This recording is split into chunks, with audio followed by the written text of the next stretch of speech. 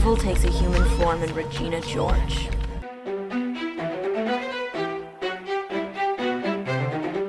Mean Girls icon Regina George is the undisputed ruler of North Shore High. The queen of the plastics has all the trappings of a monarch. Her name, Regina, is Latin for queen, and she wears the spring fling crown. 13 royalty. But in fact, the tyrant Regina is not a queen by rights. As her arch-nemesis Janice Ian tells us when we're first introduced to her, Regina George is an evil dictator. If we break down Regina's techniques of controlling her fellow students, we get insight into the anatomy of a dictator. She's power-hungry, manipulative, glamorous, angry, and totally compelling. That's really interesting. And in fact, it makes sense that Mean Girls chooses to offer up this portrait of a despot in a high school setting. After all, for most of us, adolescent social scenarios are defined by terror and tyranny. Mom, can you pick me up? I'm scared. So if we look closer at Mean Girls on the 15-year anniversary of Tina Fey's iconic comedy, we can discover a fascinating analysis of how dictatorships rule, why people help them maintain their power, and how we can overthrow the Reginas in our lives, in high school and beyond. Okay, let's rock this bitch.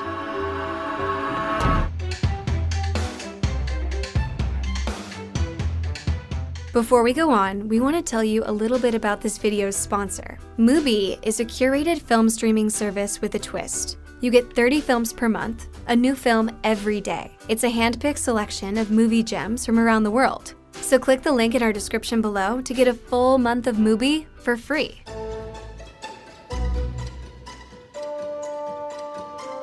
Dictatorships thrive on the cult of the leader. And when Katie Heron enters junior year at North Shore High, Regina George is a near mythical figure in the school. I hear her hair is insured for $10,000. I hear she does car commercials in Japan. In addition to being hated and feared, she's revered, loved, and admired. So she encapsulates the complex combination of feelings a dictator inspires in her subjects. The weird thing about hanging out with Regina was that I could hate her, and at the same time, I still wanted her to like me. When she's hit by the bus, we're told, The more people are scared of you, the more flowers you get. Regina isn't a goddess, though. Her myth and her rule are entirely calculated, and we start to see the strings when Janice, a political dissident who was once in favor but has been oppressed by the current regime, We were best friends in middle school.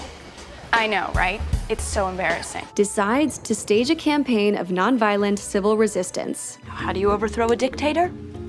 You cut off her resources. Janice gives us a logical dissection of this ruler's key resources. Her high-status man candy, technically good physique, an ignorant band of loyal followers. In fact, academics Johannes Kershewski and Wolfgang Merkel also frame dictatorships as resting on three key pillars, which are legitimacy, co-optation or co-option, and repression. If any one of these is compromised, the regime becomes unstable and theoretically can be overthrown. So let's look closer at how each of these three pillars operates in Regina's reign of terror. Since a dictator does not inherit power through a monarchy or existing laws, after taking control they need to establish the legitimacy of their rule. Regina's legitimacy is accomplished through the first two items on Janice's list: her man candy, Aaron Samuels, and her hot body. The ideal partner is an extension of the dictator's carefully curated cult of personality. I hear Regina George is dating Aaron Samuels again. Dictators regularly choose attractive, outwardly gentle consorts to soften their public image and appeal to the masses. As a handsome, well-liked athletic senior guy, Aaron Samuels functions like a badge of validity. If this perfect guy chooses her, that reinforces that she is the most perfect girl in school. Regina doesn't actually appear to be in love with Aaron Samuels.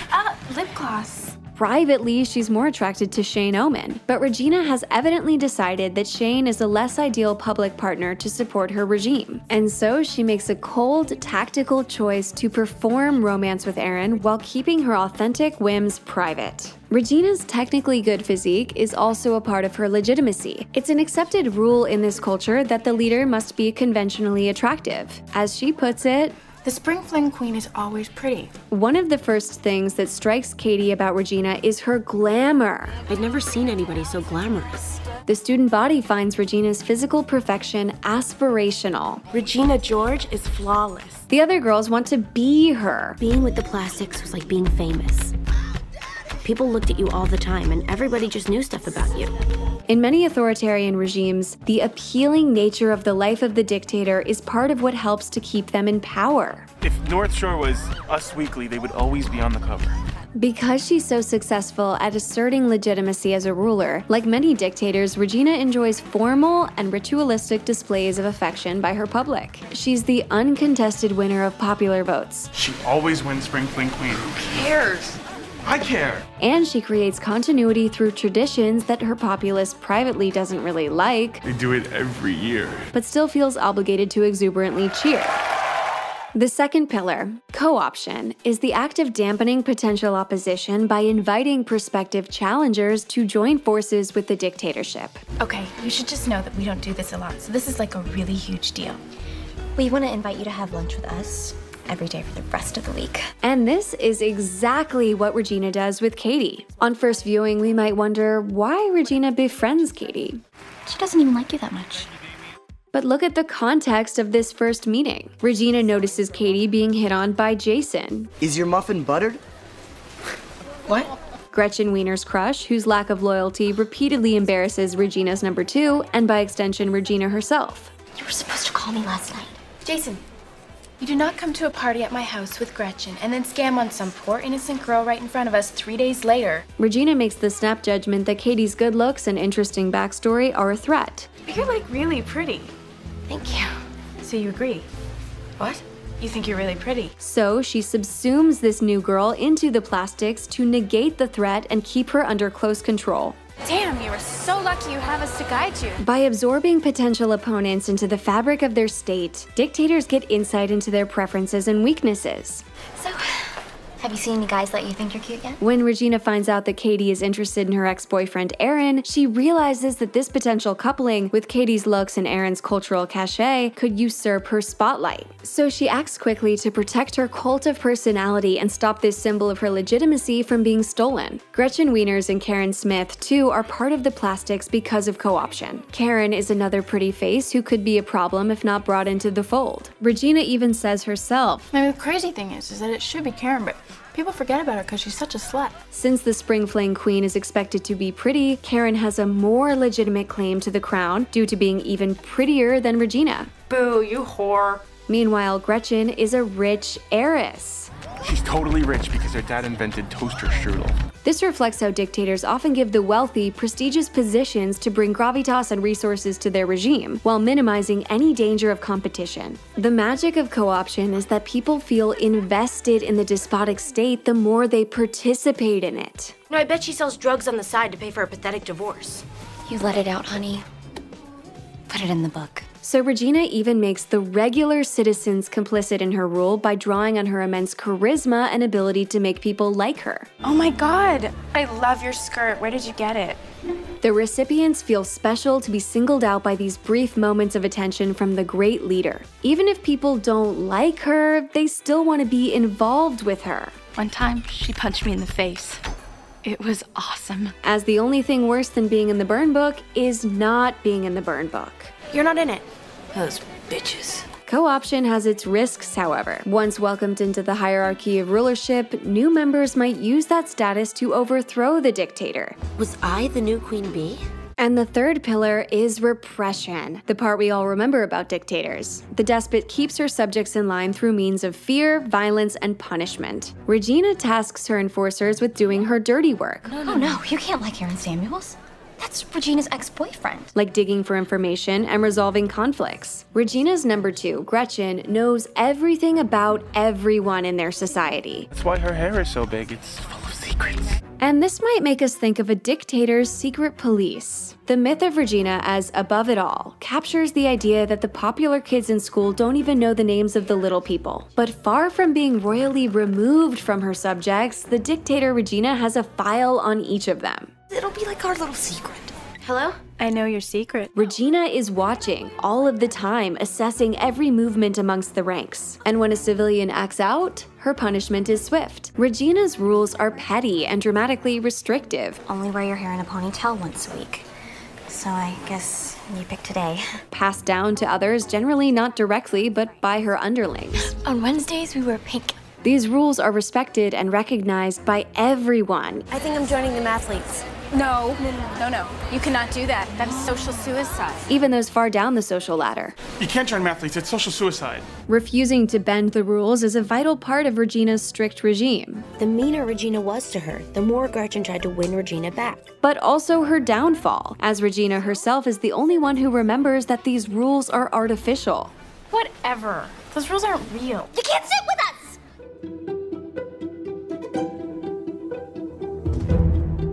Janice's plan destabilizes Regina's rule, but it doesn't finish her off. We witness a violent power grab as Katie, however unconsciously, makes a play for Regina's place. This challenge leads to a crisis of leadership. That Katie girl is hot.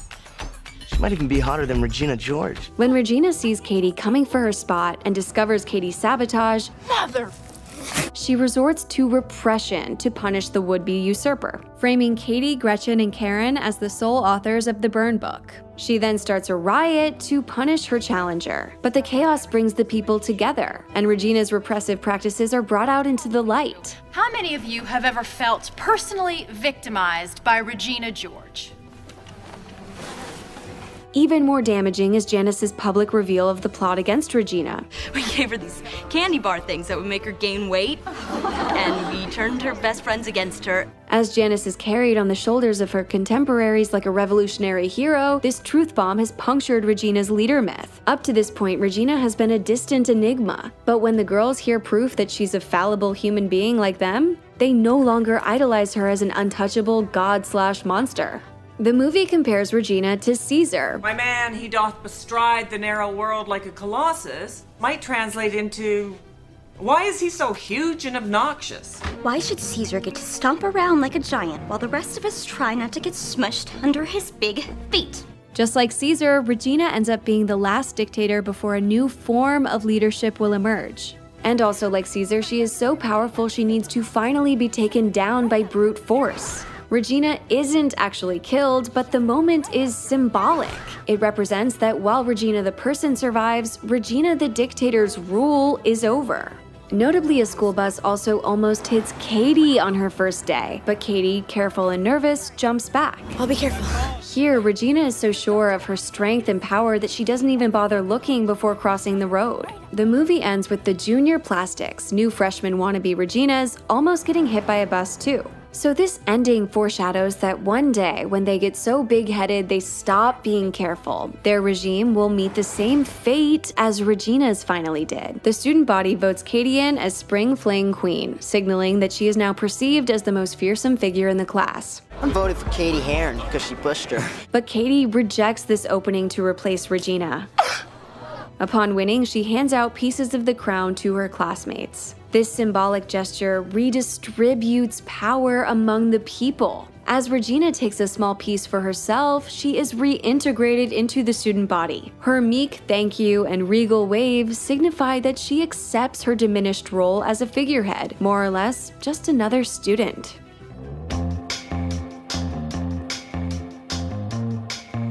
So what does this elaborate tale of dictatorship have to do with Girl World and the culture of American high school? Sarah Davies writes that Stalin himself believed in the idea that, quote, great individuals are only important to the extent that they reflect wider social forces. And the unattainably beautiful, wealthy, coquettishly feminine Regina reflects the social ideals teenage girls in her culture are expected to live up to. Regina's like the Barbie doll I never had. The name of Regina's group, The Plastics, neatly encompasses the world of lavish consumerism these girls live in.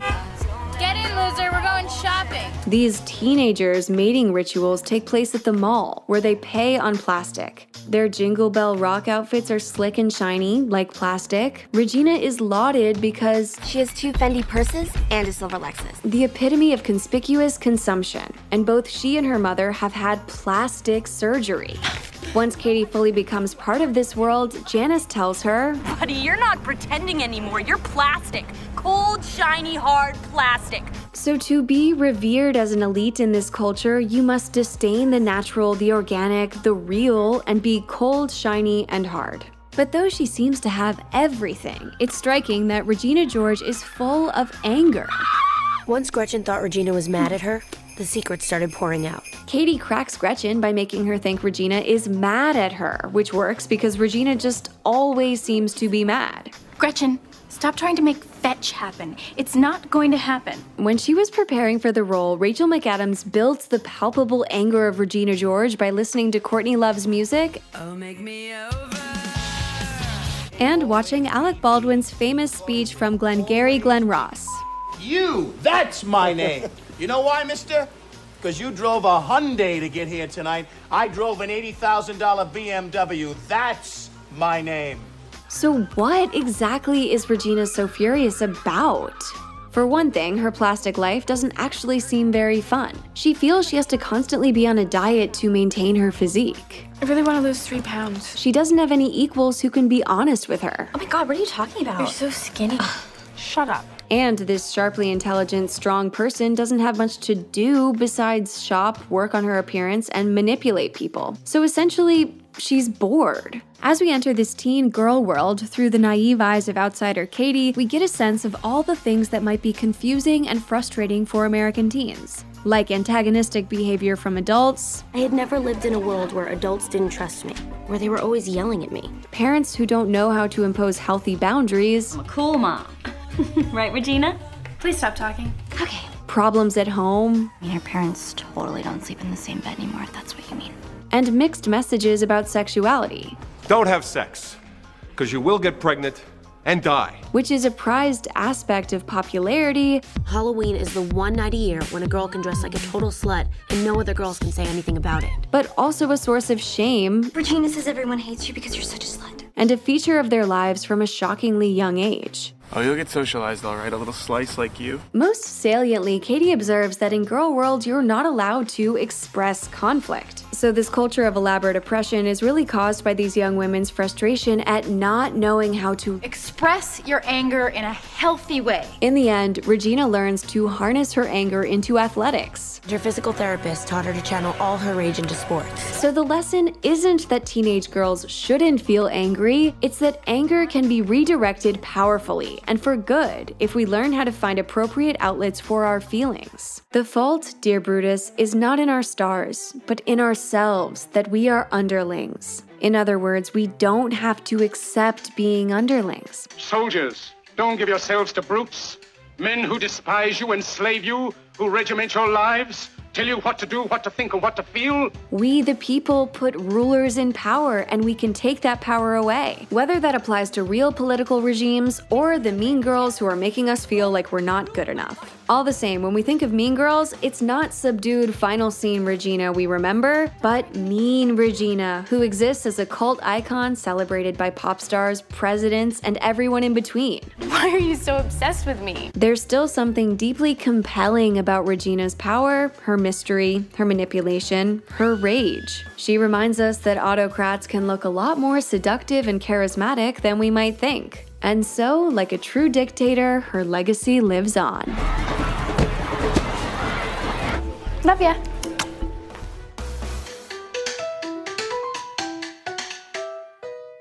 Hey guys, this is Grace, and today I want to talk to you about one of our favorite places to watch movies, Mubi. Mubi is a treasure trove of films from around the globe. Every day a new film is added and the oldest is taken away. So in this world where it's very easy to spend hours debating what you should watch, Mubi is like having a really cool friend with amazing taste in movies, making it so much easier for you. They feature hard-to-come-by masterpieces, indie festival darlings, influential art house and foreign films, lesser-known films by your favorite famous directors, and more.